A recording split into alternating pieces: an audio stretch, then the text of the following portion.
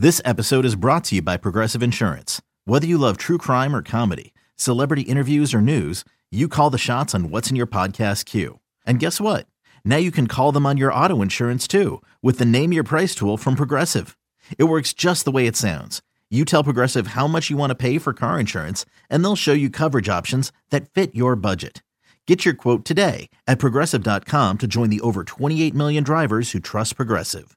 Progressive Casualty Insurance Company and Affiliates. Price and coverage match limited by state law. eBay Motors is here for the ride. Remember when you first saw the potential? And then through some elbow grease, fresh installs, and a whole lot of love, you transformed 100,000 miles and a body full of rust into a drive that's all your own. Look to your left. Look to your right. It's official. No one's got a ride like this. There's nothing else that sounds like, feels like, or looks like the set of wheels in your garage. With over 122 million parts, you can make sure your number one ride or die stays running smoothly. So there's no limit to how far you can take it. Brake kits, turbochargers, engines, exhaust kits, roof racks, LED headlights, bumpers, whatever your baby needs, eBay Motors has it. And with eBay Guaranteed Fit, it's guaranteed to fit your ride the first time, every time, or your money back.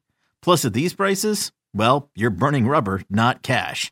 Keep your ride or die alive at ebaymotors.com. Eligible items only. Exclusions apply. The one thing that I do think from having watched Aiden over the past 4 years and being around him on a regular basis is I don't know that there's another guy that would be more ready mentally to approach the NFL. And here's why I say that.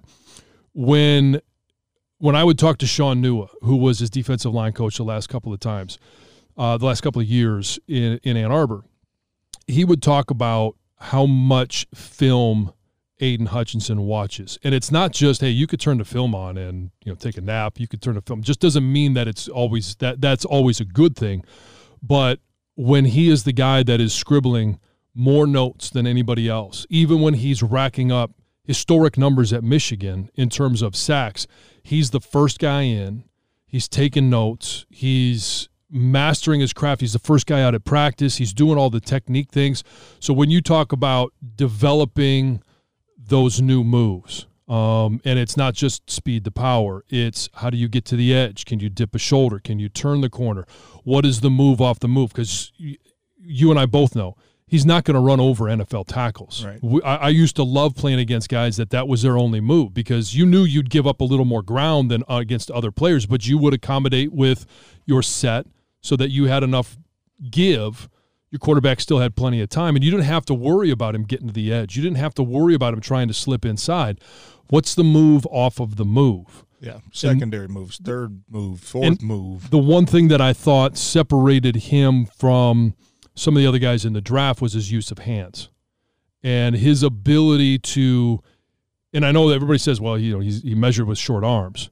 His ability to get his hands on an offensive tackle's chest, the ability to swipe hands, fight hands, to rip, to make sure that offensive tackle is, if Aiden is at a disadvantage of not having those long arms, how does he keep their hands off of him? And the one thing that used to always frustrate me when I would punch a guy and he had the ability to basically in mid-punch grab my wrist and redirect my punch over the top of his shoulder pads or to swipe my hand and knock one down. That happens, but it's about replacing them. And I think he has done a better job than most coming out of college with that ability. Yeah, and it's finding a way to turn maybe a weakness into a strength, right? Like you said, obviously the one. Okay, picture this. It's Friday afternoon when a thought hits you. I can spend another weekend doing the same old whatever, or I can hop into my all-new Hyundai Santa Fe and hit the road. With available H-Track all-wheel drive and 3-row seating, my whole family can head deep into the wild.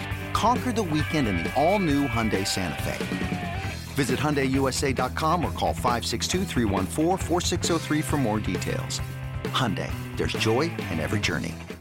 I don't know, negative people talked about was his arm length, right? So how do you turn that into a strength? And he's found a way to do that in college. How do you find a way to now do that at the next level where you're going to have to do it every time, right? You're playing against big boys now. So, but one thing, just to kind of wrap up the conversation, don't forget that, numbers can always be skewed, and by that meaning sack is always the biggest one for defensive linemen, right? How many sacks did he have? Mm-hmm.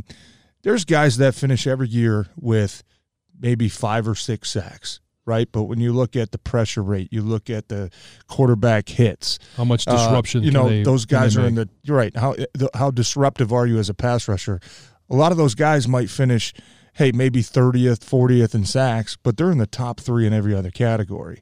Right, so if Aidan comes out and has 5 sacks this year, does that mean it's disappointing? No. Look at the other numbers, right? Maybe he's 5th in hurry rate, or maybe he's 3rd in knockdowns at the quarterback. Right, there's obviously ways to still affect the quarterback without necessarily bringing him to the ground. And on the flip side of that, you might have a guy that has 10, 12, 13 sacks, and you're looking at him saying,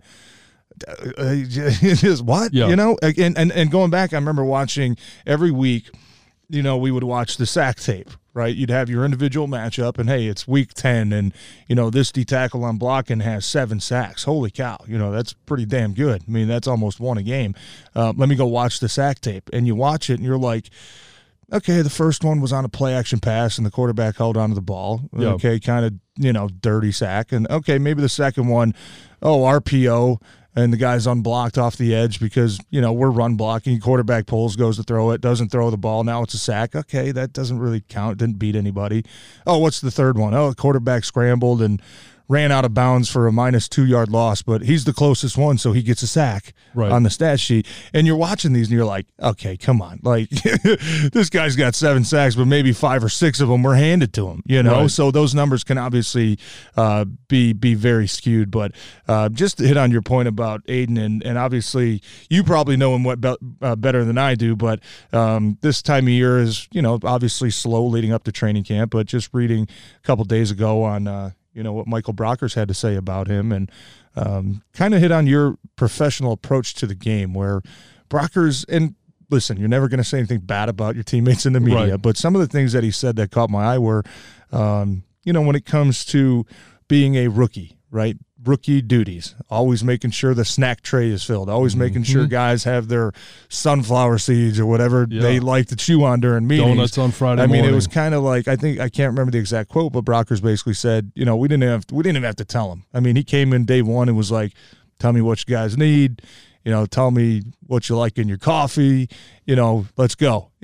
So coming in with that approach, because you do see some guys that come in a little arrogant. They come in cocky. They come in being, Heisman Trophy finalist, whatever, a little bit bloated in their head.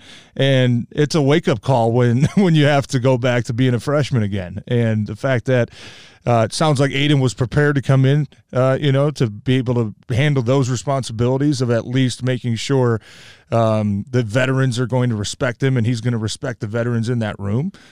Just kind of hits on your point about the professional approach that he has at such a young age coming in, and knowing that, he's not just going to come in and expect everybody to, bow down to him just because he's number 1 pick. I mean, you still got to go through some rookie hurdles and, duties and whatnot. And the fact that he came in so willing to do that, obviously, in the veterans' eyes, gets him off to a very nice start. And with so many, just to tie a bow on it, with so many, games last year where the defense actually did produce, they didn't allow more than 20 points, yet, the offense didn't hold up their end of the bargain.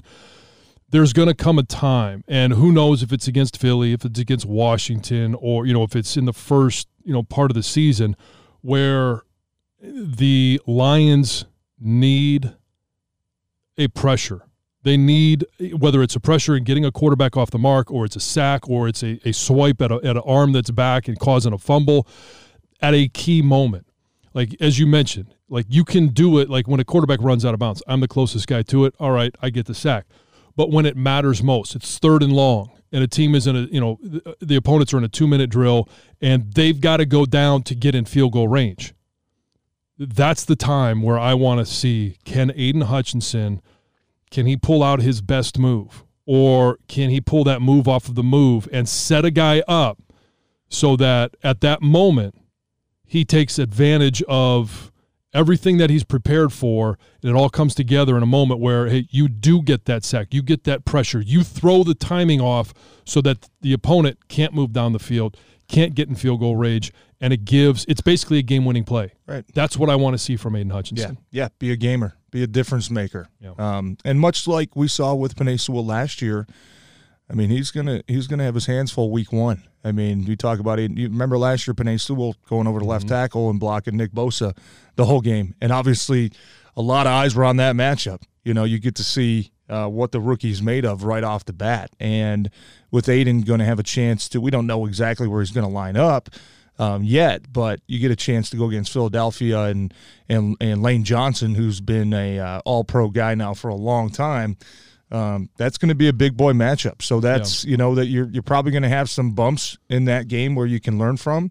But if you have some really successful plays, just like Penei did last year against Bosa, that can go a long way for a young kid's confidence when you're going against a premier opponent. And if you're able to have some success early in your career, I think not only validates, okay, you know, boom, I'm ready. Or even if it goes the other way and he has a tough game, saying, okay, I played the best. I know what I got to do now. You know what I got to do to get better. But that's going to be a matchup that is obviously going to be very intriguing. And, gosh, I don't know. What are we about? Still 8-9 weeks away from week one. Yeah. We're going to have a lot to talk about before then. But he's going to get a chance week one to go against a very formidable opponent.